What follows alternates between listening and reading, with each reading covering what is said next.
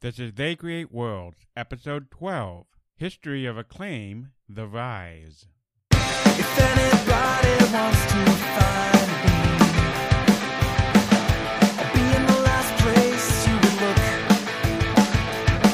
In a place where people used to be, a land that's called reality. You'll find me there. Welcome to They Create Worlds. I'm Jeff, and I'm joined by my co-host, Alex. Hello. Today we will be covering the history of Acclaim, which was founded by two members of Activision, right? Well, they had worked for Activision. They didn't go there directly from Activision. Basically, Acclaim Entertainment is a company that was founded by two gentlemen named Gregory Fishback and Jim Skoroposky. Mm-hmm. And Greg Fishback had been the president of the international division of Activision. So he was the guy that was really responsible for going out and making deals with people outside the United States to keep product flowing into Activision, and of course also making sure that Activision products were being distributed outside the United States, sold outside the United States. So he had a background actually in the music industry, which is really not surprising. The CEO of Activision, as you may recall, Jim Levy, also came out of the music industry. Right. He was a lawyer and an entertainment lawyer. And he actually served as a manager for the Steve Miller Band, which was a very big band in the 1970s with hits like Rockin' Me and Fly Like an Eagle, etc., etc. And, of course, being in the music industry, he knew Jim Levy because Jim Levy was at GRT, which was one of the very important audio cassette companies. As we discussed before, the record labels didn't want to be in the cassette business, so they had subcontracted out cassette rights to companies like Jim Levy's GRT. So Greg Fishback and Jim Levy knew each other. And when Jim Levy was kind of getting the whole Activision thing up and running, he was thinking of the business very much like a record business and thinking of his talent very much like recording artists. And so Greg Fishback was an entertainment lawyer, someone who kind of knew what some of that contract language looks like when you're dealing with talent in that kind of business. So Jim went to Greg and had him consulting on some of their early contracts and some of their early deals. Now, not too long after that, Jim decided that he really wanted Gregory's expertise in-house at Activision. So what he did is he hired him as this president of International. And the really big thing he did at the beginning of Activision is he is the guy that got the European side of Activision up and running.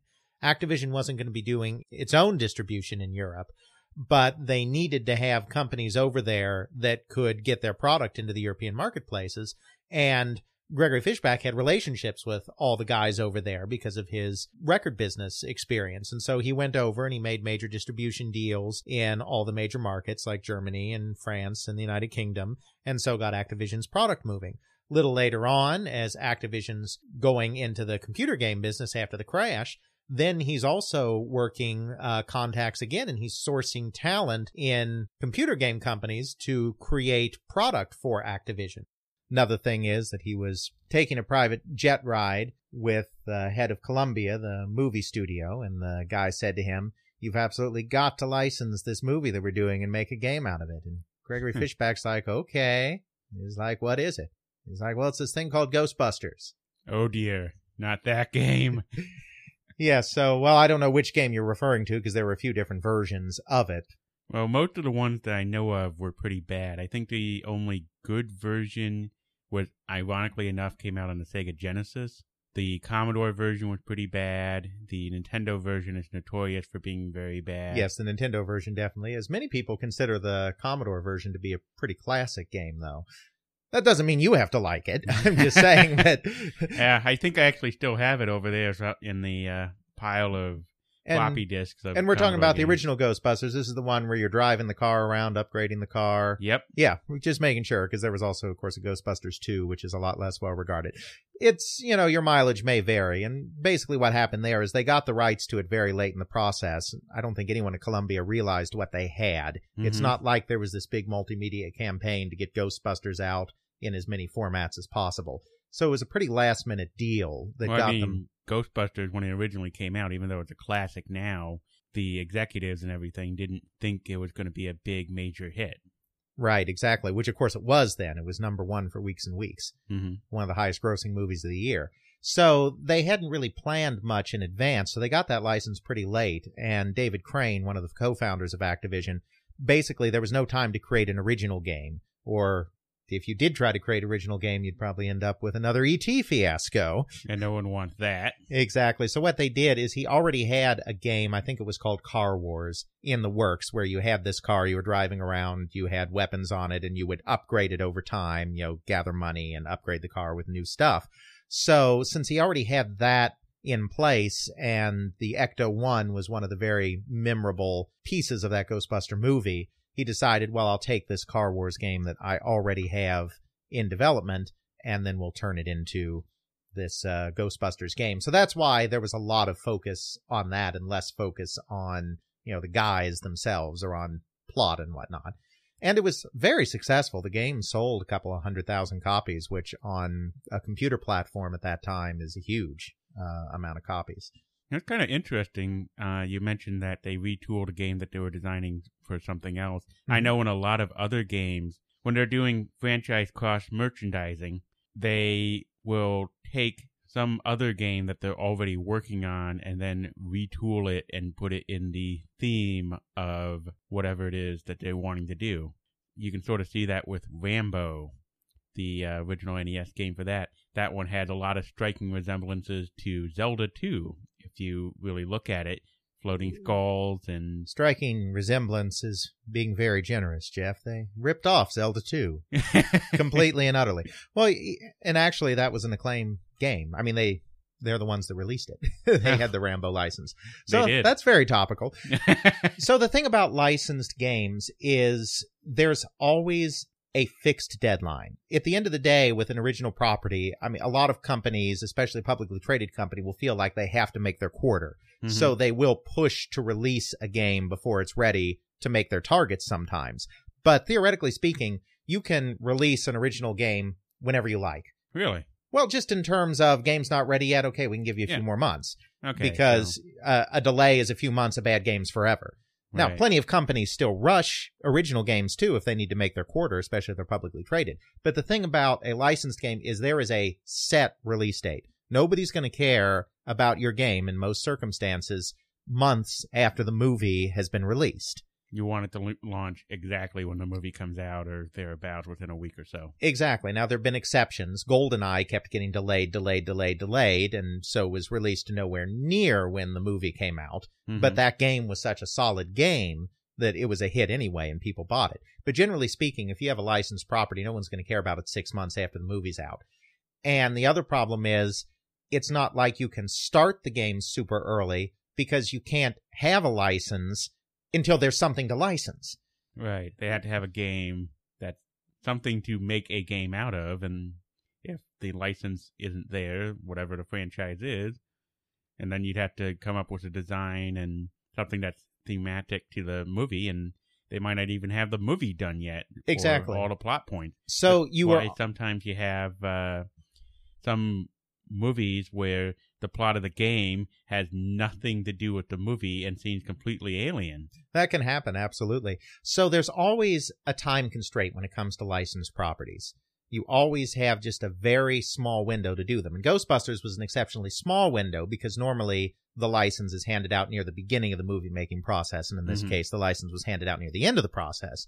But still, it's a very small window. So there quite simply is no time to do much. This is why most licensed games end up being rather horrible.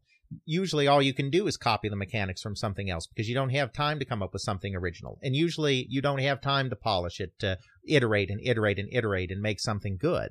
So that's pretty much what happens. It's all tied to the cycle, and that can be pretty brutal. But Ghostbusters was a big success. People really wanted that game. It sold a few 100,000 copies, and Greg Fishback is the reason they got that product.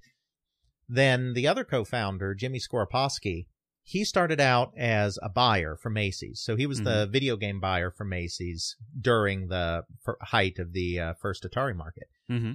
And basically what happened, and this is a story that's not very well known, but I've gotten this from both Jim Levy and Jim Skoropaski, both of whom I've interviewed. And Jim Skoropaski basically saved Activision. Really? Mm-hmm. We may not have still had Activision today without Jimmy Skoropaski. Activision was founded by some very smart people, some very good people, but they really didn't understand retail distribution. They weren't salespeople. And during the period where the Atari market was doing very well, that was fine because there was a shortage of product and there was an excess of demand from retailers and from consumers. So you did not have to be a savvy salesperson to get your product into the stores. Stores were coming to you, retailers were coming to you and begging you for product. And you would basically sell to the retailer everything you had, and then most of that would sell through. Well, then the crash happened, right? So there was an oversaturation in the market, and there was a glut of product, and that product was not moving, leading to deep discounts and leading to returns and leading to the publishers collapsing, et cetera, et cetera. And so Activision, just like everybody else, was caught in this. Activision had only planned to be about 10 to 15% of the market. Jim Levy always believed in growing the company fairly conservatively. This is one of the reasons why Activision survived the crash. One reason that we discussed before was that they managed to go public, which meant they had cash. The other thing that was kind of critical to Activision surviving the crash is they never grew too big too fast. When the crash happened, obviously everybody was too big because there just wasn't a market anymore, which is why they had losses. But they could have grown at 3 or 4 times the rate they did just based on the revenue they were bringing in the early days of the crash.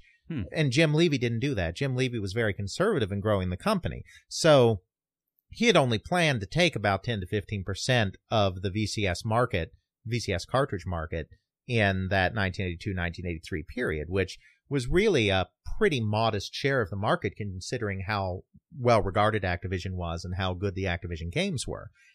Still, though, when there was about 200% of market demand, 10 to 15% is still too much. They still had too much product. So now there's too much product in the market. You have retailers trying to return it, and Activision really has no idea how to handle this. Because there's no one particularly savvy in retail sales in the company. There's some good marketers, there's some good product developers, obviously, but they don't really have that sales expertise. So Jim Levy turns to Jim Skorupski, who he knows because he had been the buyer at Macy's. And Jimmy Skorupski is an East Coast guy. He had no real interest in being the Activision sales guy. He didn't want to come west. He didn't want to kind of get involved in that side of things. He had been a buyer, and then he was becoming he had kind of gone out on his own and become a regional distributor on the East Coast and was doing his own kind of firm. He didn't want to be involved in this, but Jim Levy really felt he had no one else to turn to. So Skorupski said, okay, I'll come. I'll do this, but I'll only do this for, a year or so, just to kind of straighten things out. And that's what I'll do. And that's exactly what he did. He came west. He became the sales guy, the head of sales for Activision, and he helped negotiate with retailers. He helped get as much of this product moved through the channels as he could. He helped negotiate the returns and the markdowns and all of these things to try to get Activision as good a terms as he could under the circumstances. I mean, you're not going to get great terms because it's a disaster. And retail at this time did not absorb disasters. If there was a disaster, it was the product guy's fault, not the retailer's fault. And that was true in everything. I mean, that's not just true in video games. That's true in toys. That was true in clothing. I mean, it was true in everything. Retailers don't absorb these losses. The product guys absorb these losses.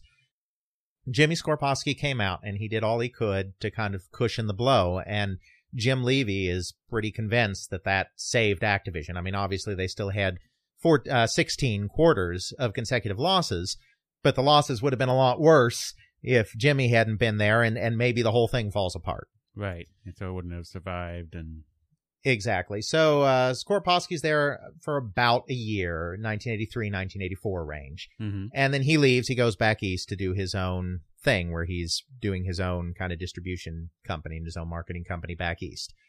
So he's out of the picture. Greg Fishback stays there much longer. He stays there through the home computer transition. He's very important in making contact with what's going on in Europe, because at this time, Europe has a pretty thriving home computer industry. It's mostly on different platforms. They do have the Commodore 64 there, and the Commodore 64 is very popular there.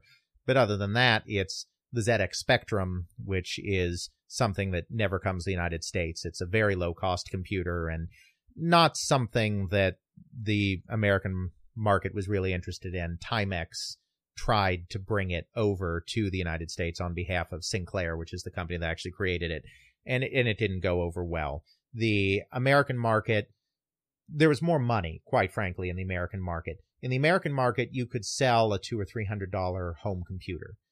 It was a viable thing for the market to absorb. The average family maybe be able to swing that. Exactly, or at least the average upper middle class family could, which is really what these home computers were selling to. In Britain, that was really not a viable proposition. The computers needed to be even cheaper. So the ZX Spectrum was a cheaper machine than the Commodore 64 or the Apple II or those kind of things. And since it was cheaper, it was also far more primitive. It had kind of wonky graphical capabilities. There was a lot of attribute clash where if colors got too close to each other from different objects, it would not end well. And the keyboard was not a touch type keyboard. It was a very kind of weird keyboard and that kind of stuff. So it's not something that appealed to the American market. It was too cheap for the American market. But for the British market, where there wasn't as much capital going around, it was a big deal. Mm-hmm. And so there was a very thriving home computer software industry over there. And of course, Greg Fishback, as the president of International for Activision, is the guy that's out there kind of getting to know these guys and getting some of that product in. So that was something that was important for them. It wasn't the majority of what Activision was selling, but they set up a label called Electric Dreams over there with the help of a guy named Rod Cousins, who becomes important to the Acclaim story later, which is why I bring him up now. And they had some stuff moving in, and they were moving some stuff out there. And then in 1986, a Japanese company called Nintendo comes a-calling to Activision. Mm-hmm. And Nintendo is about to release a console in the United States. They'd already test marketed it in New York City in 1985. Then in early 1986, they expanded their test market out to a few other places like Los Angeles, and they're getting ready to do a nationwide launch by the end of the year. And so, of course, they want software. Mm-hmm. And so they're going around to some of the prominent home computer software companies, which, of course, Activision is by this time, having made that transition to home computers, and trying to get some of these companies interested in making product for the Nintendo Entertainment System.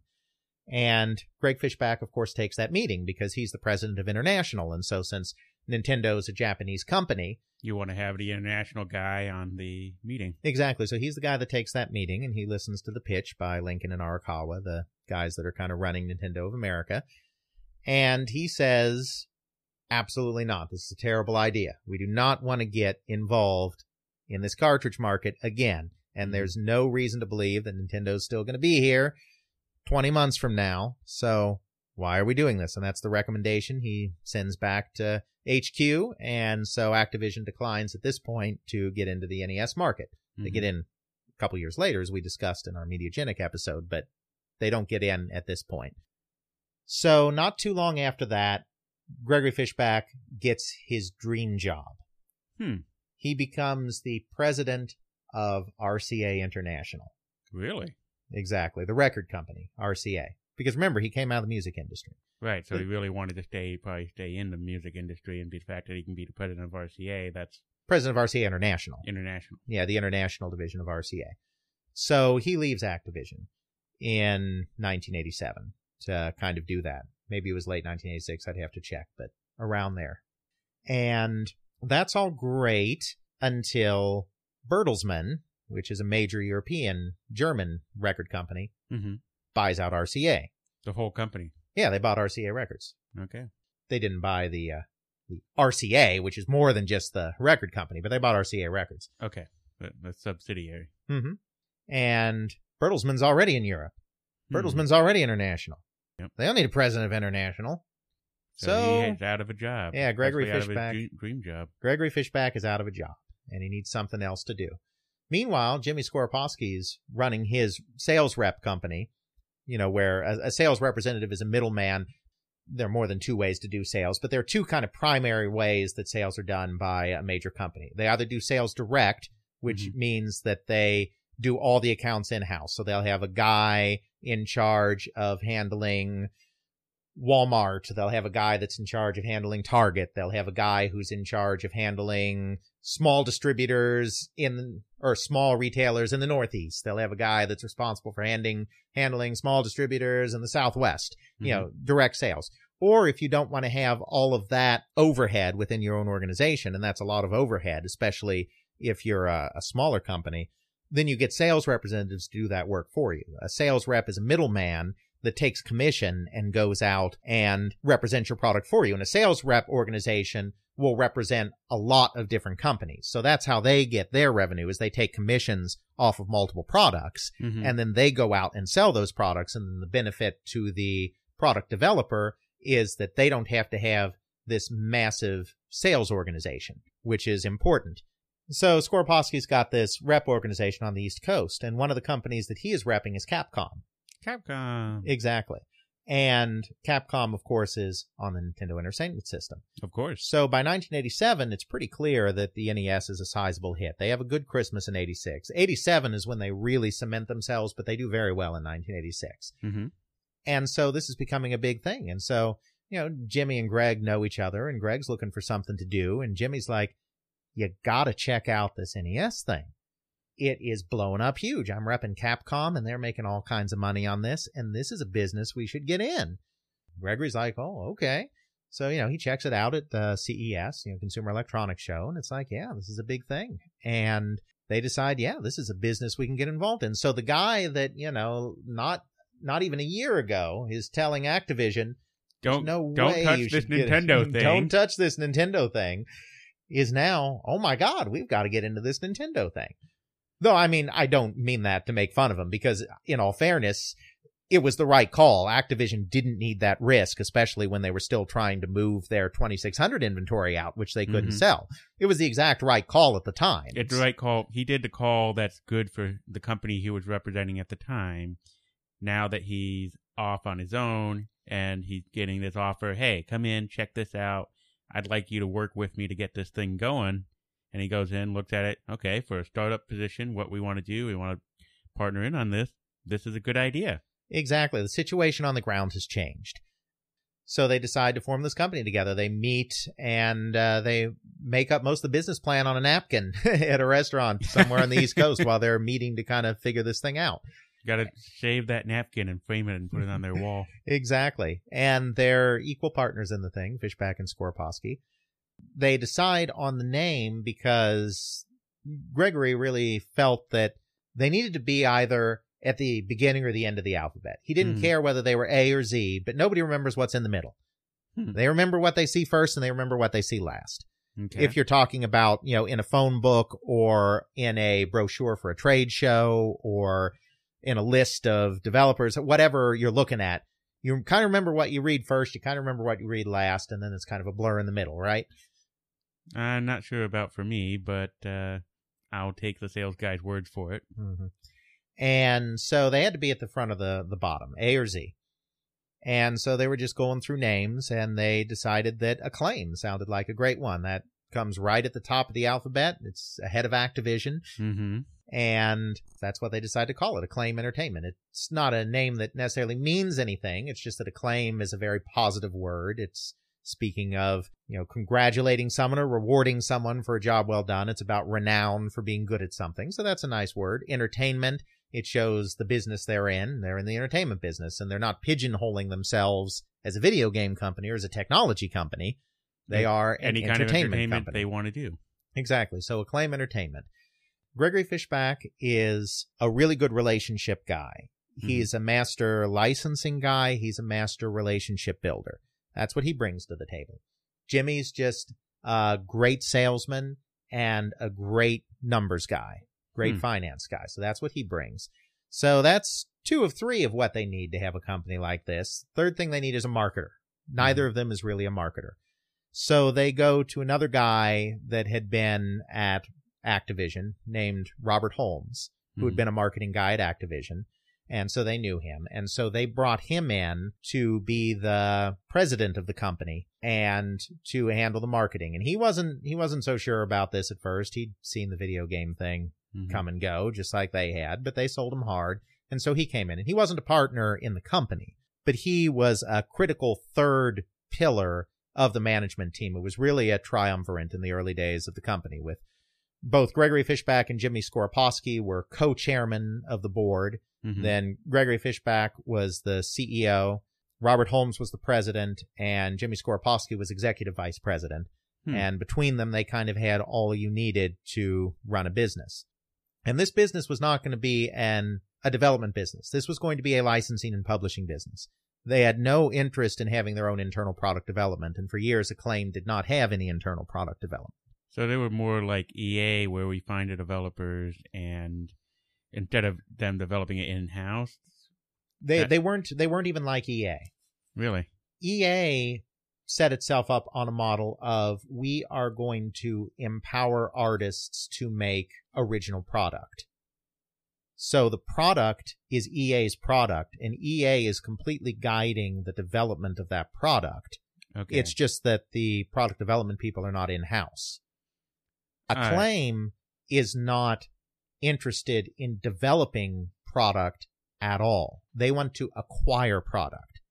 So they want to be the front house that says, you came up with this game, and you make it and you develop it and you want to bring it to market.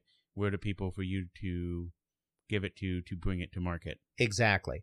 They are going to license content and publish content. That is the point of Acclaim. And so they set up on the East Coast, Long Island, because that's where they're all kind of from. Mm-hmm.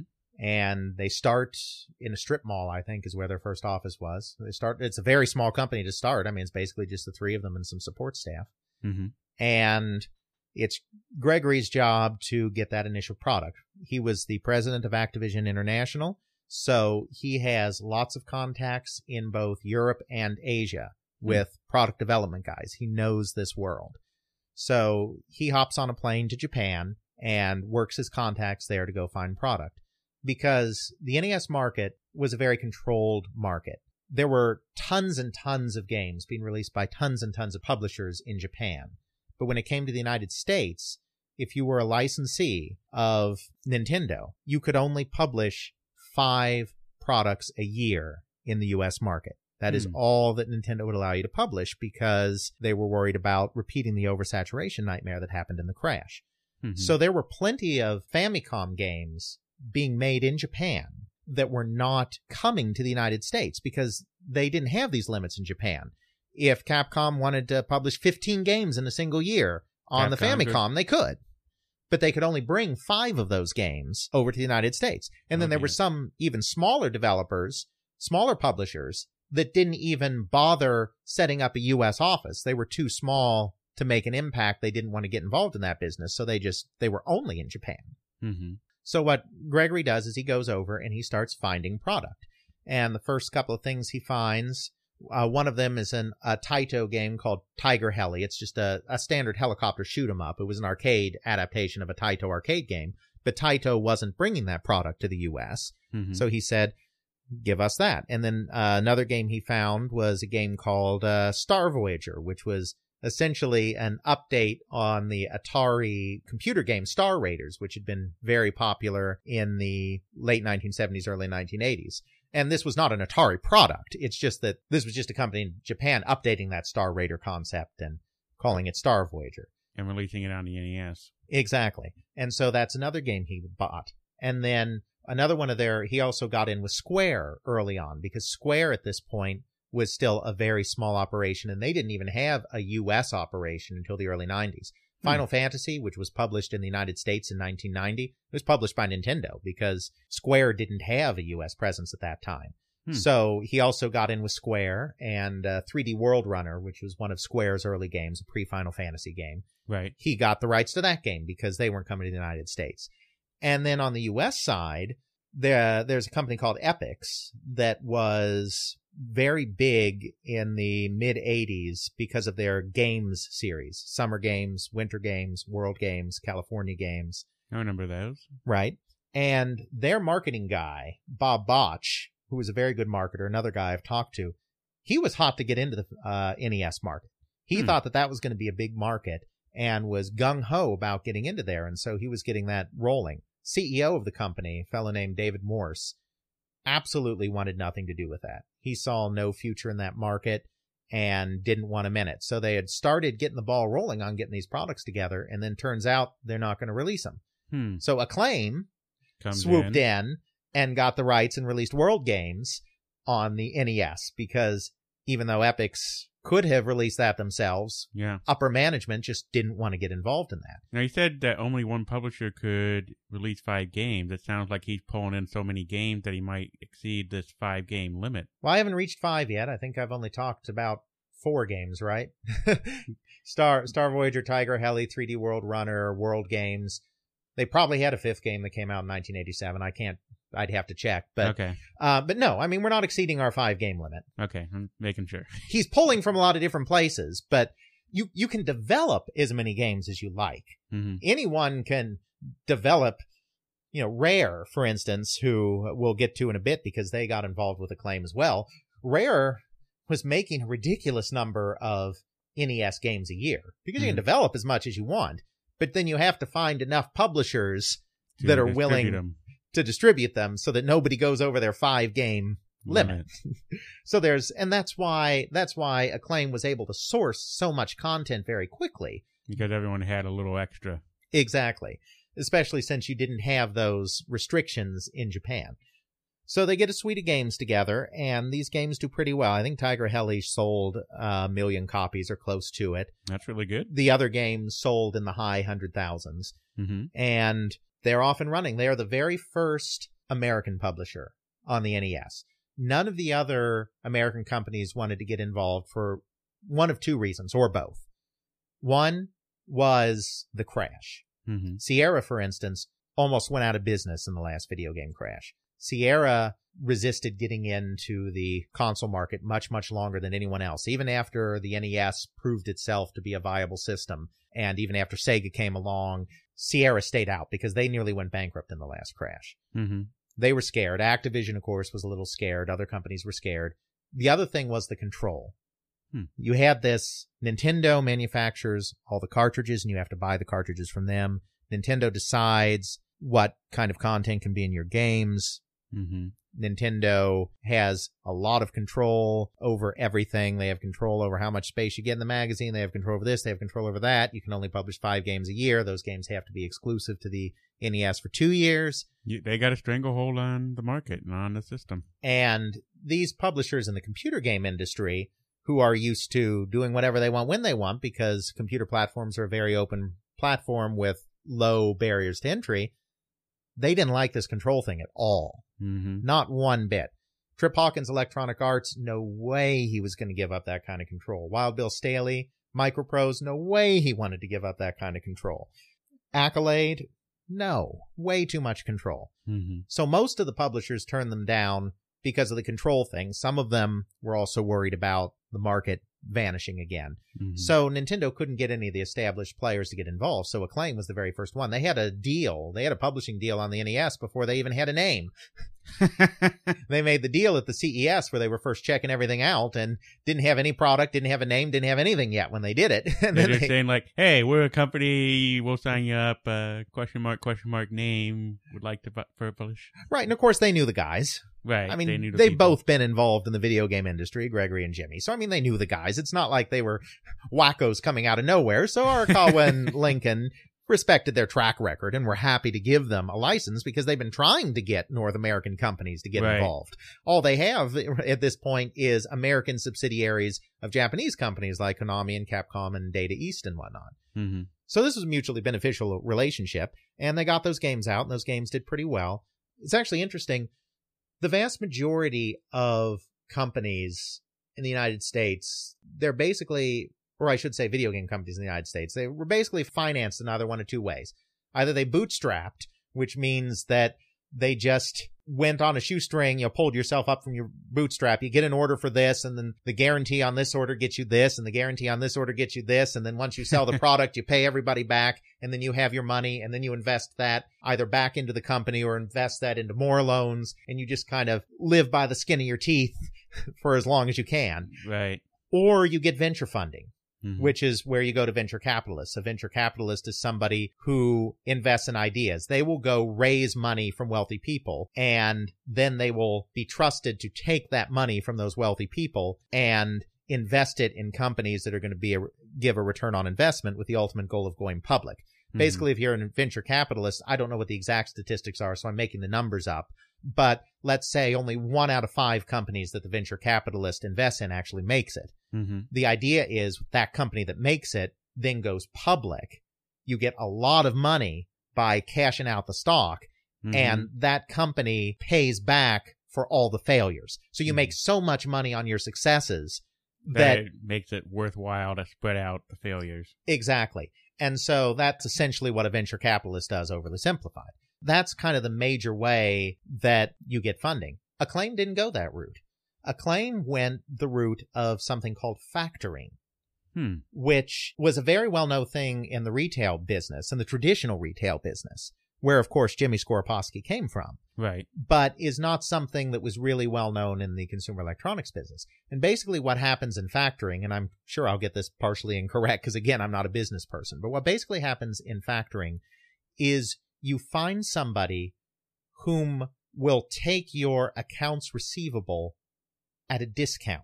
So what you do is you get orders, you get accounts receivable because people are going to owe you money for product. Right. Then you take those accounts receivable and you take them to a third party who will give you money up front for those receivables.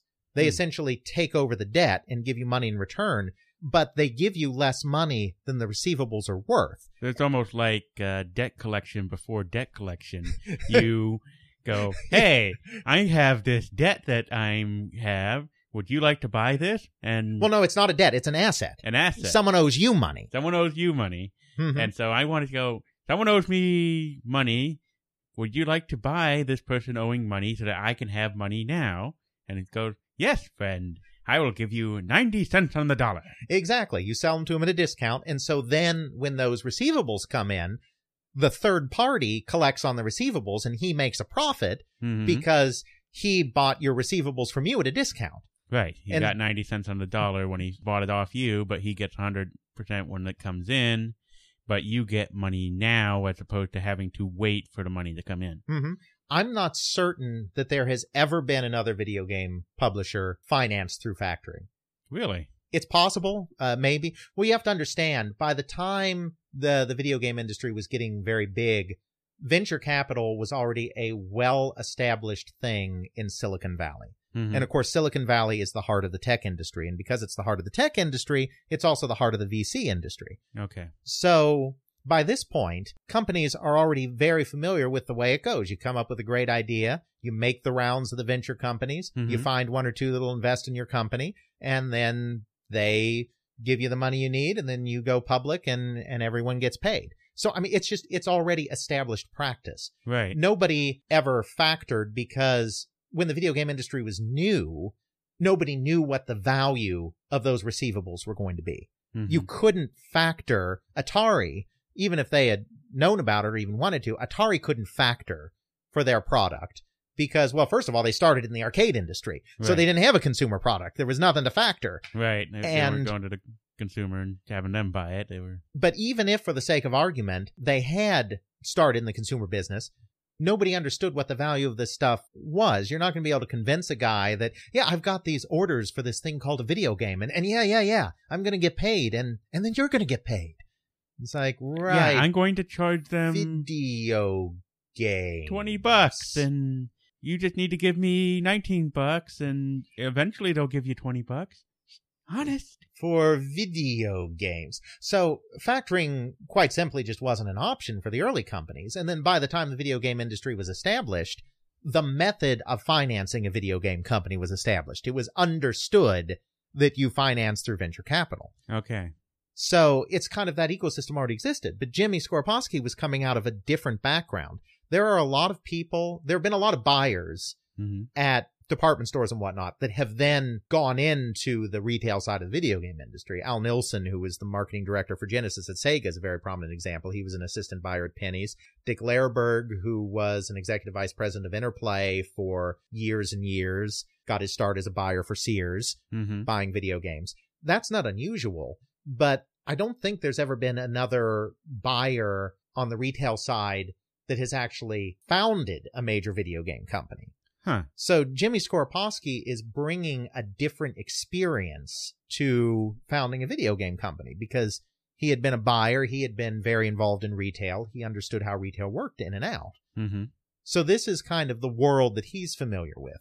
Plus, they're on the East Coast, all the VCs on the West Coast. Yeah, so long I trip. mean, there are venture funds in New York City. I mean, New York City is such a financial center. But still, the tech industry is centered in Silicon Valley, and the tech VCs are centered in Silicon Valley. Mm-hmm. So there really isn't that same VC infrastructure on the East Coast where they are in Oyster Bay, New York. So they sort of have a unique, perfect storm that doing factoring really makes sense to be done because of where they are.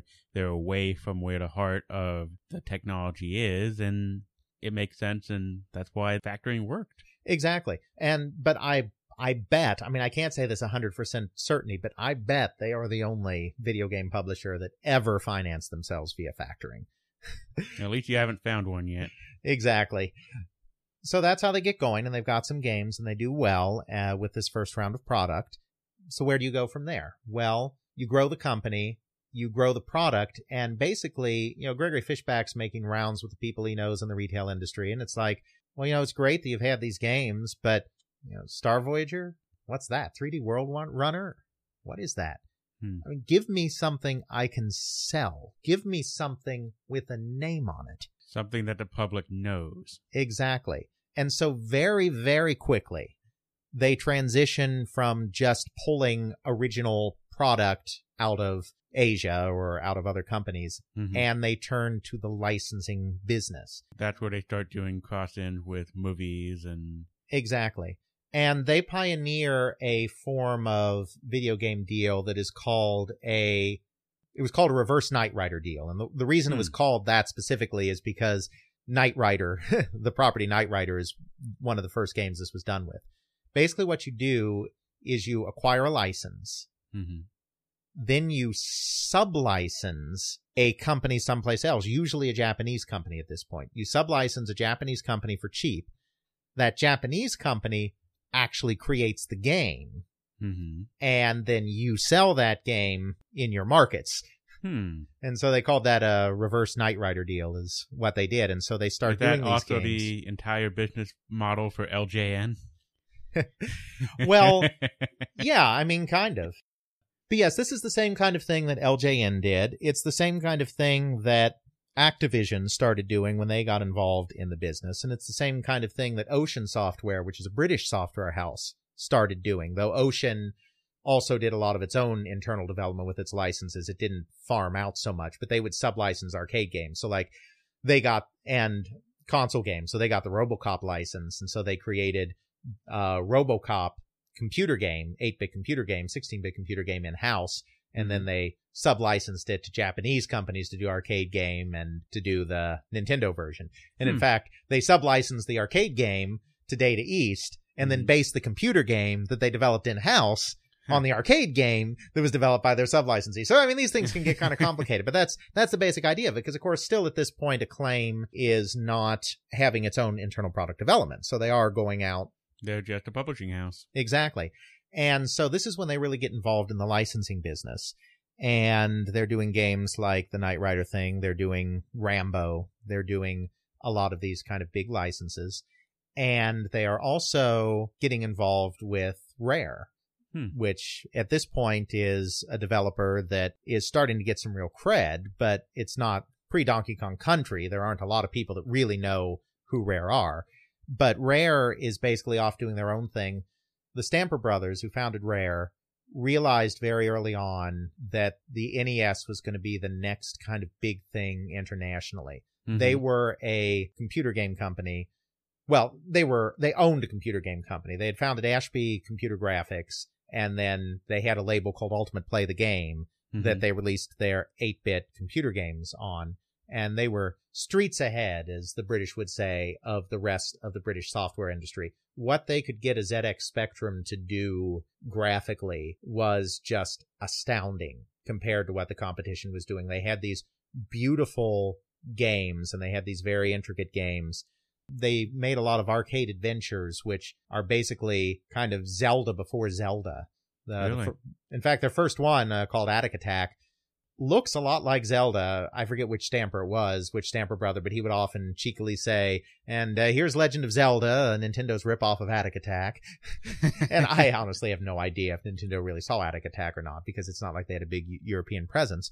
It's actually kind of interesting with Rare that they could do that, because you can see that again with Donkey Kong Country. The fact that the graphics there just seem so out of place for something that the Super Nintendo could do. It's like something you would expect from a generation ahead, as far as how it looked, how the sound was, how the pre-rendered palm leaves look. If you pull up a picture of I'll try to put this in the show notes, find a video or a couple pictures of just showing just how beautiful Donkey Kong Country looks, and then you try to compare that to even the late games that came out on the Super Nintendo. The only thing that, in my mind, that can even come close to it may be Secret of Evermore. Yeah, no, they were miles ahead. They've always been known for being they were always known for being technically so far ahead of everybody else. Rare today is a little different beast than Rare back then, but absolutely. And they were doing very well on the British 8-bit platforms. And then kind of the British market came to a tipping point in the late 80s, because there was a transition going on in the late 80s to the 16-bit computer platforms, which in this case meant the Atari ST and the Amiga. IBM PC, not a factor in this market here from an entertainment perspective. Atari ST and the Amiga never did anything in the United States, but both actually did very well in Europe, relatively speaking. Very well in Europe doesn't mean selling millions upon millions, but it means not being utter failures, which they largely were in the United States. So you could either get on those 16-bit platforms, which was where the British computer game market was going, which was a smaller market, because since there wasn't really that much ST or Amiga penetration in the United States, that was not going to translate into sales in the much larger United States market. So you could either stay the computer course, move up to the 16-bit machines, and have a nice, modest business in Europe. Or you could stick with the 8-bit and get on console, which was not at this time penetrating Britain or Europe. Very small console markets there. So you wouldn't be selling to your domestic market, but you could theoretically make a boatload of money in the United States, because that's a big market. And so the British publishers, or the British developers, I should say, they didn't quite split down the middle, but some of them chose the one path and some of them chose the other path. And the Stampers were one of those that chose the 8-bit NES path. And so they sold the Ultimate Play the Game label to a competitor, and they established Rare. And then they established a partnership in the United States with a guy named Joel Hochberg, who became the head of Rare Coin-It, which was kind of an affiliated U.S. company that kind of kept them up to speed on what was going on in the U.S. And so they decided to do this Famicom thing, and Nintendo didn't make it easy to become a developer on the NES. Really? Become a publisher, sure, but they wanted to make sure the developer could really handle it. So they wouldn't give developers technical information on the Famicom. Really? Oftentimes, until they prove themselves. How do you prove yourself if you don't know how to program on the device you're trying to program on? You reverse engineer the product you're trying to program on, and then create your own dev kits based on the understanding you've just given yourself about the hardware. I see. And so that's what the Stampers did. They reverse engineered the Famicom. And so they really understood how that thing worked. They understood it better than Nintendo did. They discovered that you could do split screen on the Famicom. Nobody knew you could do it. It wasn't intended for that. But they've discovered that, hey, if I do this and this, split screen! So Nintendo was very impressed. And Nintendo said, great, make all the games you want, and we'll publish some, and we'll help you find other companies that will help you publish other things. And so Acclaim's relationship with Rare started because Nintendo gave them a call and said, there's these great guys out in England, and you should really check them out. And they're like, oh, okay, we'll do that. So they did, and they published Wizards and Warriors, which was one of the first Nintendo games that Rare brought to the United States. I remember that one. And then they also did a lot of development together after that, though on licensed properties. They didn't publish original content from Rare, but Rare helped them do some of their licenses. So that was an important in for them. And they had all this Japanese stuff going on, and they were getting all this licensing going, and then also licensing hot arcade properties. Because the other thing that people already know are hot arcade properties. At this point, the arcade is not the same arcade it was in the early 80s when it was just huge. It was one of the largest entertainment diversions in America, $8 billion a year industry. At this point, the arcade industry has actually recovered to almost $8 billion again, but it's two things here. First of all, it's $8 billion in 1988 dollars, not $8 billion in 1982 dollars. Inflation. Yeah, a little bit of inflation. And the other thing is that it's a much more mixed market. So when the golden age of arcade video games happened, like 90% of that $8 billion was video games. Now it's a little more diversified. Now it's 50-50 split between video games and pinball, with Redemption kind of coming in. We talked about this a little bit in our arcade episode. Right. So it's not quite as big a deal, but still, these are very recognizable properties. And so they went out and aggressively licensed. Again, you've got Gregory Fishback's contacts really helping out here because he already knows these people in the Far East. And so they get Double Dragon 2, which was very important for them. But not Double Dragon 1. No, Double Dragon 1, the original Double Dragon had been published in the United States by a company called Tradewest. Mm-hmm. And Tradewest thought sure that they had the sequel locked up. I'm not sure if it's because they thought the original contract gave them the right to also port the sequel, or if they thought they had a deal on the sequel at a later date. But they thought sure they had the rights to the sequel. So when Acclaim swooped in and got those rights, they actually sued Acclaim. Oh, wow. Because, well, I can't remember. They might have sued Acclaim. They probably sued Technos. Whoever Technos owned the Japan, original. who owned the rights. Yeah, I think they sued Technos, not Acclaim. They sued Technos because they thought those rights were theirs, and they lost that suit.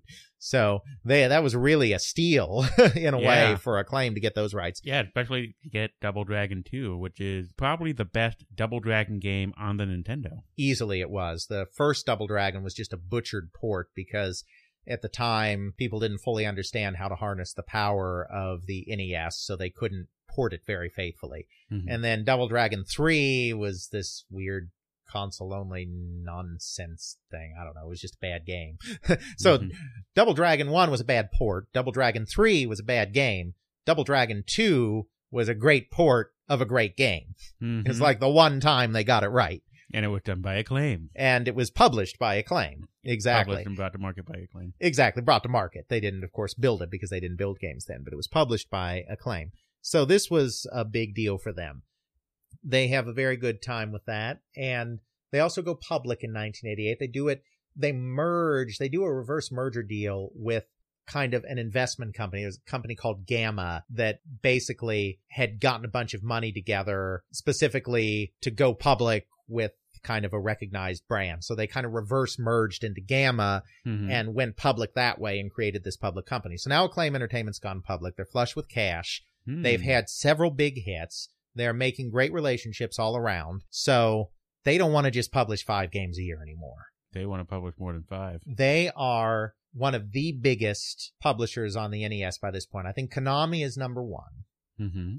And Capcom and Acclaim are kind of duking it out for number 2. I'm not sure at this point which one is actually number 2 and which one's number 3, but they're like the number 2 or number 3 biggest publisher on the NES in the United States. And they're certainly the largest publisher that is an American company. Mm-hmm. You know, the other ones are Japanese companies because they got in on the ground floor. There are a couple other companies like Activision and Tradewest, who we just mentioned, that are now starting to get into the NES publishing business. Mm-hmm. But Acclaim's got the head start, so they're much more established. Yep, and they already got the relationships.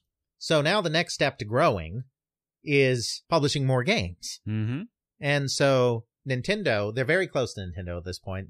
These guys are great at building relationships, especially Gregory Fishback and Robert Holmes, very great at building relationships. So they're in well with the Nintendo people. And they're like, look, guys, we're making you lots of money. We're making lots of money. Everybody's making money. Let us do something here. They're like, we need to get past this 5 game. And they're like, no special favors. We don't do special favors for anyone. And they really didn't. Lots of companies over the years came asking them for special favors. Mm-hmm. And they wouldn't budge on the terms. But they said, there are other companies out there, smaller companies than you, that have licenses. And so if you were to acquire a company that already has a license on the NES, we're not going to pull that license. So maybe you can think about doing that. So pretty much acquire someone who already has a license, and then instead of 5, you get 10. Buy another one, you get Right. 15. And at this time, there's a toy company out there that's not doing very well. Mm-hmm. And that toy company's name is LJN, Ah, whom I believe you brought up previously. I did bring up LJN previously. LJN was founded by a guy named Jack Friedman in 1970. He had come out of the toy industry. I mean, he was already involved in the toy industry is what I mean by that. And he was a master of licensing. That was kind of his big deal. He knew how to license. And he made it really big in 1982 when he got a bunch of licenses for a little film called E.T. You may have heard of that one. May have heard of that one. And so that came out very well for him. And then he actually sold the company then to MCA, the Merchandising Corporation of America, in 1985. MCA had also bought Universal. So MCA Universal was the company that had the rights to ET. So they knew each other, kind of through the ET deal. And Right. they were looking for basically MCA Universal decided that rather than licensing other companies to make their toys for them and letting them have the cut of the profits, Mm-hmm. they'd bring their own toy company in house, and so then they'd have a company that they could do it themselves. So they had bought it in 1985. Jack Friedman was still there, but they had bought it, and they got involved in the NES market because they're a master licensing company, and like you said, they're starting to do the same kind of thing. They're Mhm. picking up a few little licenses. They're in the licensing business and making licensed toys. They had a disaster with a product called the Gotcha Gun. It was a gun that essentially shot paint. Oh, so it's a paintball gun. Yeah, but not in the sense of pellets like that. That would be a little too dangerous to be a toy. Hmm. We're talking a toy here. We're not talking about... Right. But even the Gotcha Gun, it was still a messy thing. That's still not a good idea for a toy. Yeah. I don't know how that got through. So that was bad, and some of their other stuff wasn't doing so well. So LJN was in really bad shape, and MCA was looking to unload it. And they had a license. Mm-hmm. So Acclaim bought LJN. And so that way they were able to release 10 games a year. 5 games as Acclaim and 5 games as LJN. So they kept the LJN label. Right, because they had to for the licensing reason. Exactly. So that's why. So they put all the ports they weren't sure of, and they threw that all at LJN.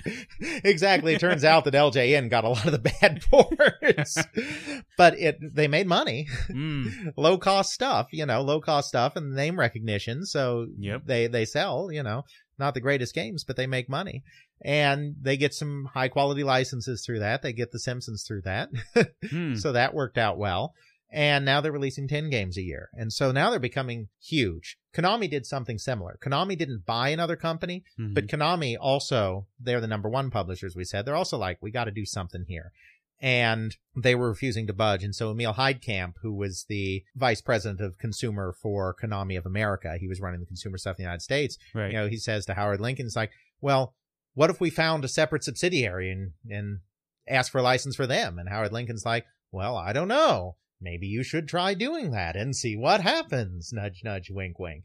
And so that's why you may remember that certain games like Teenage Mutant Ninja Turtles that were Konami games came out under the name Ultra Games. Yep. I remember And that. so it wasn't a purchase in this case like LJN was. In this case, Konami just founded a new subsidiary called Ultra Games. And it's like their entrance was around the corner. It's like, the Konami address, they're in the same building, but like the Konami address is here, and then you go around the corner, and there's the Ultra address. And Emil Konami, Heidkamp, Suite A, Ultra, Suite B. and Emil Heidkamp, who's VP of Consumer for Konami of America, is president of Ultra Games. And they're not fooling anybody. Right, but right. the point is that they got On to do paper. 10 games a year as well, just in the same way that Acclaim got to do 10 games a year. And so this allows Acclaim, I mean, they're becoming huge by this point. I don't think they ever passed Konami on the NES, but they were definitely at least the number 2, and they were very close to number 1. They're making hundreds of millions of dollars at this point. That kind of thing's going great. And they also at this point kind of get their own internal technological team going. They're not developing yet. Okay. But they got a guy in the LJN deal. They got a guy named Wes Trauger. And Wes, another guy I've interviewed, he had cut his teeth on the VCS back in the day. And he had made games for a company called James Wickstead Design, which was a design company. They would build products of all sorts for lots of different clients. So they were working with toy companies. They were working with technology companies. They were working with everything. And one of the things they did is they started building games for other companies. James Wickstead didn't publish any of the games. They would design the games and then give them along. They worked with Parker Brothers. Mm-hmm. They worked with the games division of Quaker Oats. They were working with a bunch of companies that were getting into that boom. So he had cut his teeth on that. He had had some video game industry experience then. Once that market crashed, he was working on other stuff like medical technology stuff for James Wickstead Design. And then he had gone on to LJN. He was kind of coordinating LJN's development efforts. Again, LJN wasn't doing stuff in-house, but Wes Trauger was kind of the guy that was working with the developers around the world and making sure that the games were on track and that they were up to spec and all of that. So now they had their own technology guy in-house, which was nice too. They decided to keep him on. And this was kind of the first phase towards starting to get something a little more internal going on a technology front. Mm-hmm. Another thing that happened around this time is, at this point, Nintendo's under some pressure because of their perceived monopolistic practices. Mm-hmm. They're actually being investigated by attorneys general. They are under investigation by the FTC, the Federal Trade Commission, to see if their practices are monopolistic. Mm-hmm. And so they feel like they have to back off a little bit on some of their policies, relax some of their policies a little bit. Okay. And one thing they decide to do is let certain trusted third-party publishers do their own manufacturing. Really? Mm-hmm. So they're finally relinquishing the whole cartridge thing. Not the whole cartridge thing, but certain trusted, very trusted close people are allowed to do their own cartridges. And Acclaim is one of the companies granted this permission to do their own cartridges. So that was kind of the first big thing that Wes Trauger did when he got to Acclaim, was figuring this whole thing out. And they went to Tektronix, the keyboard company, in order to facilitate this. Because keyboard companies know how to create housings for electronics really cheaply, because they're making keyboards. Right. So he goes to them and he gets housings really cheap from the keyboard company, and then he helps set up the whole manufacturing operation. And so now Acclaim's manufacturing their own cartridges. So they're getting bigger and bigger and taking on more and more responsibility. Is there something on the cartridges that would really tell the difference between a Nintendo-made cartridge and Acclaim-made cartridges? That's a good question. I don't know. That's a question for collectors. Okay, collectors, if you know, let us know. I know that when Electronic Arts was doing their own manufacturing on the Genesis, that their cartridges were definitely different. Mm-hmm. I don't know if there's anything different about some of these companies. I mean, if there is, it's very subtle, because certainly I have games in my collection from many of these different companies, and they all look the same to me, as a guy who's not looking for differences. I'm not a collector. Right. As a guy who's not looking for differences, they all look the same to me, but it's very probable that there's... Yeah, we should probably take a look afterwards. Absolutely. So they're taking on more and more, and they're also starting to kind of cozy up to Sega a little bit, because Sega's got their 16-bit system coming out, and they can't completely break ranks with Nintendo at this point, because there's always that fear of retribution. And I will say this, I have not seen any evidence from anyone that I've talked to. I've talked to people at Activision, I've talked to people at Acclaim, I've talked to people at Konami, I've talked to people at Capcom. I have never seen any evidence or heard of any evidence that Nintendo actually retaliated against any publisher that decided to start doing some stuff with Sega. Activision, for instance, was starting to do some stuff on the Master System in the later days of the NES. And Bruce Davis said to me that, no, he remained very close to Howard Lincoln at Nintendo, and they never retaliated against us in any way or shape or form. Obviously, they're not violating their deals. Right. Yeah, they're doing other product. They're not breaking their 2-year exclusivity deals. Right. All the legal stuff, that's all fine. It's just there's nothing coming up that's sort of, hey, I see you're being unfaithful to me by going over to that Sega person. I'm going to shun you a little bit. Exactly. There's never any indication that they actually did that. You know, there's these rumors going around that they may have played hardball with retailers from time to time, but there's no evidence that they were doing it with publishers. And Acclaim was starting to get involved a little bit. They created a separate label to put some stuff out on the Sega systems. they cross-licensed in Japan. So their deal with Nintendo was for the United States. Mm-hmm. And they had some of these licenses. They had, like, the wrestling license was one of the licenses, again, that I'm pretty sure they got from LJN. WWF license. They have licenses like that, and they would sub-license some of that to Sega for the Japanese market because their deal was for the US only. So if some of their stuff came out on Sega systems in Japan, that didn't violate their agreement. Deal. So they were starting to cozy up to Sega and to Nakayama-san in Japan a little bit. They weren't completely breaking ranks with Nintendo yet, but they want to be involved in every aspect of the market. They're looking for ways to grow. Mm-hmm. And they're starting to look for other opportunities. They almost purchased Marvel Comics at one point. Really? Marvel Comics was so low that they could buy Marvel Comics? Well, yes or were and no. they so rich? Yeah, both. Both. This was not one of Marvel Comics' best periods in terms of their valuation, and not the best period for the comic book industry in terms of valuation. This is the period when they were really starting to get challenged by some of the indie labels and whatnot. So no, this was a point that Marvel was not at its best, but it was also a point where Acclaim was really high up there. I mean, at their peak, we're not quite there yet, but at their peak, they were a $500 million company. They were neck and neck with Electronic Arts in terms of revenue. And I'm not sure which one was number one, which one was number two, but they were both roughly $500 million companies at the same time at the height. So they're big business, and they're publicly traded companies. So they've got stock. They can raise money on the markets. Yep. They're a big deal at this point. They're huge. And they're making all of these deals. And one of the deals that they make around this period, too, is they get the rights to Williams arcade games. Williams was mostly a Chicago company, but the owner of the company, Louis Nicastro, was an East Coast guy. He was a Long Island guy. And so they had an in with Williams through the Nicastro family, which owned the company. And at this point, Williams was purely an arcade company. They were both big in pinball and big in video games, but they did not have a home division. And as the arcade business at Williams is starting to pick up again, they're starting to have some interesting product, and so they need an outlet to get that product into the home market, and they work their connections with the Nicastro family, and they get the right of first refusal on the Williams arcade games. And shortly after they get that deal, Williams, through its Midway label, releases a little arcade game called Mortal Kombat. Oh, no one cared about that game. No, not at all. And who has the rights to Mortal Kombat in the home? Well, that would be Acclaim Entertainment. Yep. So by this time, they have decided to formally break their deal with Nintendo. Really? Right. They're saying, we're not going to be bound by this anymore.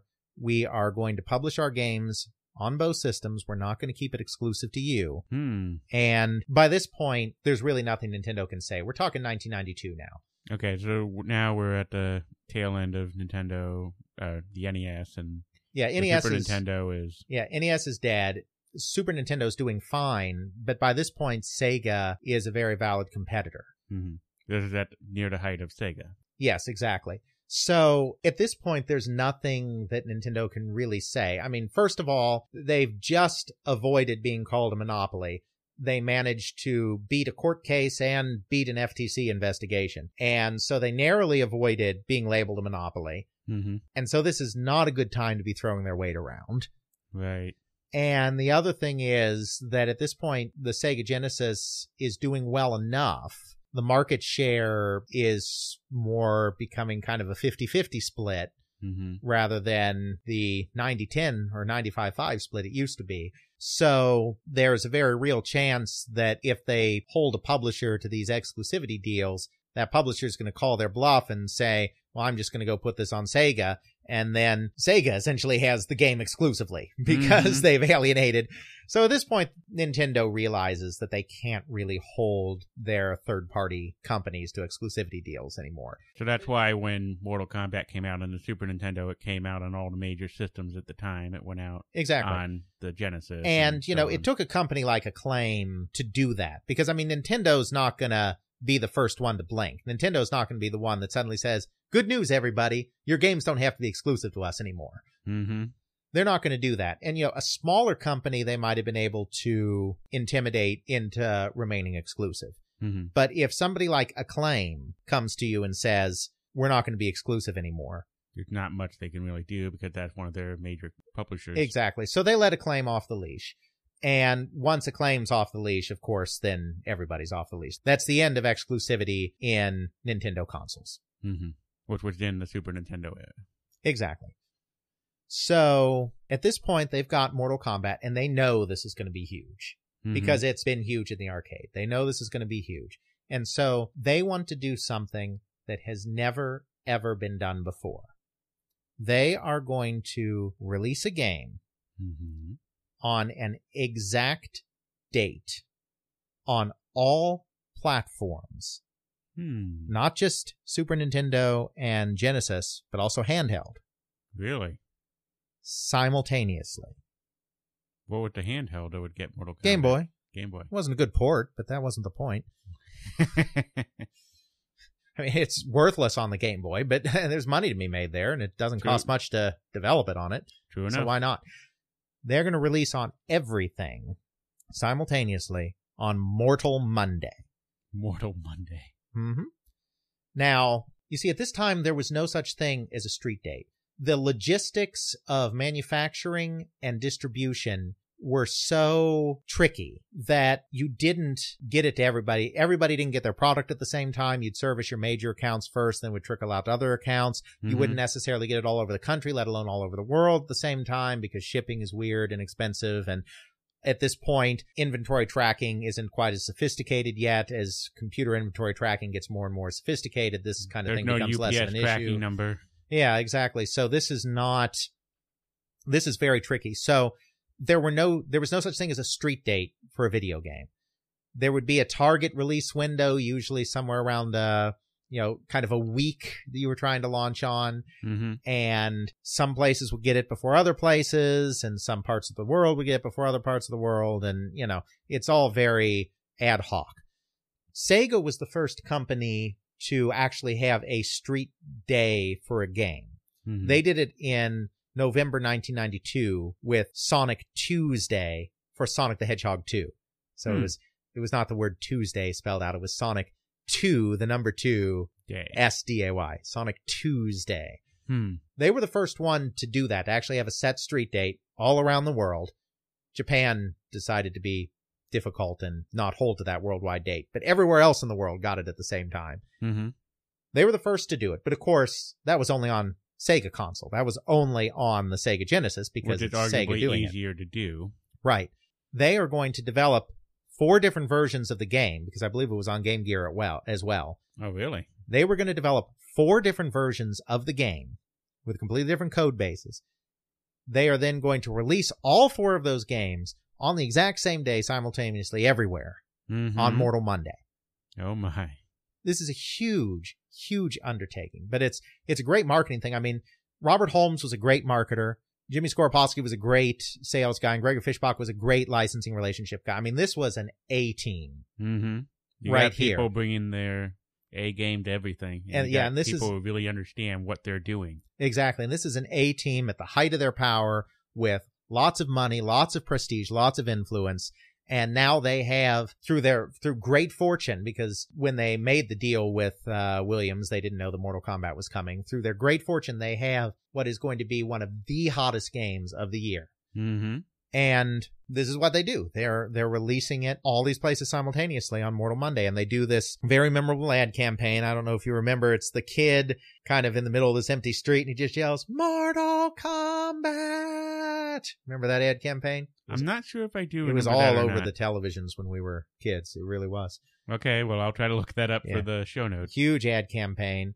It was backed with beaucoup advertising dollars, and this was going to be the biggest release of the year. Mortal Kombat, it sold like in excess of 5 million copies across all platforms, which was huge. And Nintendo had its content policies. It did have its content policies. Beautiful, beautiful content policies. Mortal Kombat, as I'm sure all our listeners know, is a wee bit graphic. And by graphic, we mean gore. lots and lots of gore. There's blood flying everywhere, and then there's fatalities. There's ripping out hearts, there's ripping off heads, there's all sorts of crazy fatalities. And the graphics are digitized graphics, so they're real people that have been then rendered in pixelated form. So they look much more realistic. Street Fighter II, of course, didn't have that level of violence, but fatalities in Street Fighter II, if it had had fatalities, wouldn't have been quite as big a deal because the fighters were very cartoony. And who cared if we kill cartoons? These fighters looked real for the time. Today they don't look real, but they looked real. So it was such a big deal, the violence and gore with that game, that it brought the U.S. Congress in on it. It really did. And so Nintendo wasn't going to stand for that. And so two things had to happen. First, the blood had to be a different color. It was turned gray, and they called it sweat. Second, no way we can have these fatalities. No way. That goes against everything we stand for as a company, says Nintendo. And Gregory Fishback's like, the Sega version is going to have this stuff, right? Yeah. And you know that if the Sega version has this stuff, and Nintendo doesn't, they're going to sell way more than you do, right? Because, they don't have a horse in this race. They want to sell as much as they can on every system. Right. So it's in their best interest to make sure that every system has a good version of the game, because they want to make sure that Super Nintendo owners are buying it too. And Nintendo's like, be that as it may, we can't budge on this. This is our policy. And Sega wrestled with it too. Tom Kalinske really wrestled with this. They were a little uncomfortable as well, but you see, they came up with the idea, we'll put the fatalities in through a cheat code. And so we can tell people we're selling it in a clean version, and people can only get access to the gore if they have this cheat code. And of course, they widely publicized the cheat code. It wasn't an Easter egg. Right. They wanted people to unlock and know how to unlock all of the gore. Right. But this was their way of kind of meeting halfway, because a lot of people assume that Sega didn't have content standards, that Nintendo had strict content standards and Sega just let anyone do anything. That's not actually true. Sega actually had content standards. I've talked to their third-party relations people. They were far, far more lenient than Nintendo's. They never exercised the kind of control that Nintendo did. But they weren't going to allow anything like truly R-rated or truly hardcore on their system. They had content standards. They weren't going to have true nudity or all sorts of profanity or really, really excessive stuff on their systems. So, I mean, they did care a little bit about content too. And so this was their compromise. That way you can sort of say that, yeah, the parents know how to unlock the console for them playing it, but not little Johnny. Exactly. But of course they know little Johnny's going to unlock it too. And at the end of the day, they're okay with that. But it's kind of a way of covering themselves. Yep. So Mortal Kombat's huge. It sells in excess of 5 million copies across all platforms. It's 3-1 or something like that. I believe that's the figure I've heard. 3-1. Wow. Sega versus Nintendo. And this is really the tipping point in the contest. It's like they're mostly even up till that point, and they're so close that there's a lot of dispute. It's like Sega will say they have a slight lead. Nintendo will say that they're fudging their numbers and they're lying. Not lying, I don't want to put it that way, but it's like sell in and sell through. It's like Sega would often report the number of consoles they would ship to retailers. Nintendo would usually report the number of consoles that actually made it into the hands of consumers. Okay. And so there would be argument over numbers. It's like Sega is reporting a true number, but it's a number that paints them in a more positive light than is the actual reality. And we're actually doing better than them on this and that. And there's a lot of back and forth. It all depends on what numbers you look at. And the Nintendo people were really kind of upset because they felt that Sega was being very disingenuous with the numbers. Nintendo felt that they were an honest company, that they were upfront about what they were doing. They felt that if they were reporting a number, it was a solid number. And if they felt that if they had a policy, they were very upfront about that policy. They were not a company that they felt engaged in subterfuge, and they avoided doing the kind of bashing of Sega that Sega did of Nintendo. A little later on, they got into a little bit of that, but I'm talking about in this period here. Right. They felt that they were a very forthright company, and I think people at Nintendo, I haven't talked to many people from Nintendo yet, but the people I have talked to, I think the people at Nintendo felt like Sega was not always being fair in the way they did things. And so Nintendo was kind of nonplussed by that. But the point being, it was a very close fight until 1993. 1993 was the year that it went much closer to a 55-45 split. It was still close. Right. But this was the year that Sega could really legitimately claim victory over Nintendo. We have a bigger market share than Nintendo. We And- have dethroned the king. Exactly. And there was no way to spin that. There was no way to say they're using strange numbers, they're using this, they're using that. And Mortal Kombat was a huge part of that because that was the game everyone wanted that year. And keep in mind that later on, Nintendo had, because of this, I would imagine, Mortal Kombat 2, when it came out on Nintendo, there was blood, there was fatalities. So by then, this gets slightly off track, but by then the congressional hearings had happened and the rating system was in place, and Nintendo felt that gave them enough cover. Okay. I think Nintendo was still a little bit uncomfortable with that kind of thing, but they felt that the rating system covered them. So that they could say, we can slap this label on it, people will buy it, but we're still a family company because Exactly. we have the labels. Exactly. So, yes, by then they realized they had to sell it with everything included, and they Mhm. felt that they had the cover they needed to sell it with everything included. And so, of course, with Mortal Kombat 2, it had all of that stuff in it. So, Mortal Kombat makes Sega King of the Hill Mhm. for a very brief moment. Mortal Kombat makes Acclaim King of the Hill, especially since the follow-up to that was after Mortal Kombat, Williams went back and had a little game called NBA Jam come out in the arcade. And that one was pretty popular. And that was huge. And so then, because they have the right of first refusal to all of the Williams games, Acclaim got NBA Jam.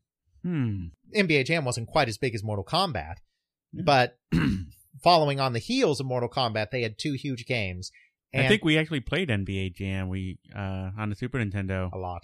And it was like pretty much the only sports game Alex and I have played with our friends, and we actually had the little 4-person Super Nintendo unit, and Mhm. all 4 of us would play NBA Jam, and that was the Yeah. thing to play for 3-4 years. Oh, exactly. I mean, I've always liked sports games, and I've played a lot of sports games because, well, mostly baseball games because I'm really into baseball. None of my friends, including Jeff, were really into any of the sports. And so I was playing the baseball games, but nobody else was playing baseball games, and none of us were playing sports games. None of us were playing Madden or NHL hockey or whatever. But boy, did we play NBA Jam because it was so fun because it was just so outside of, it wasn't so much about the sport almost. Right, it was just a game that you could play with friends, and it's like, yeah, we're trying to get baskets and stuff, but it has all these special effects and playing around, and it's easy to just jump in. You don't really have to understand how the game is. You don't have to understand how the sport is played to play the game. You can just be, hey, I'm here, I got the ball. All right, from downtown, we're shooting this. Whee! Boom shakalaka. Yeah. Exactly. And that was the secret to the appeal of NBA Jam, is it pulled in a lot of non-sports fans. And so you've got two of the biggest games of 93, 94 at Acclaim. Mm-hmm. And so this is Acclaim at the top of its powers, becomes a $500 million company. It becomes either number 1 or number 2 in the whole business. They're fighting toe to toe with Electronic Arts. Right. Based on who's number 1 in the industry. They're on all platforms now. They're doing well on all platforms. They've made deals. We haven't gotten into that too much, but they're working with some of the top independent developers throughout the United States and Europe. Sculptured Software down in Utah, which is considered kind of the king of the console developers in the United States. They're working with Iguana down in Texas, I think they are, which did NBA Jam and who are just at the top of their game. They're working with Probe Software in the United Kingdom, which was the top independent developer in the UK. Not working with Rare anymore because Rare's got this relationship with Nintendo that's starting to blossom now, but they were working with Rare in their early days, which is one of the top companies.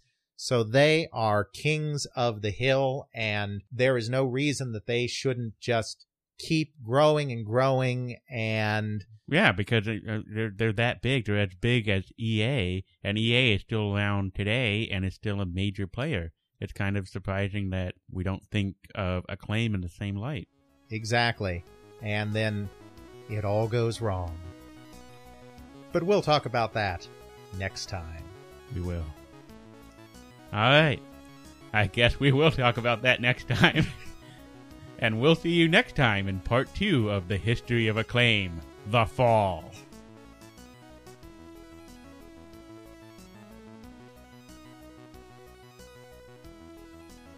Check out our show notes at tcwpodcast.podbean.com, where we have links to some of the things that we discuss in this and other episodes. You can check out Alex's blog at videogamehistorian.wordpress.com, email us at tcwpodcast@gmail.com, and follow us on Twitter at tcwpodcast. Intro music is Airplane Mode by Josh Woodward, found at joshwoodward.com/airplane mode, used under a Creative Commons Attribution License. Outro music is Bacterial Love by Roland Music, found at freemusicarchive.org, used under a Creative Commons Attribution License.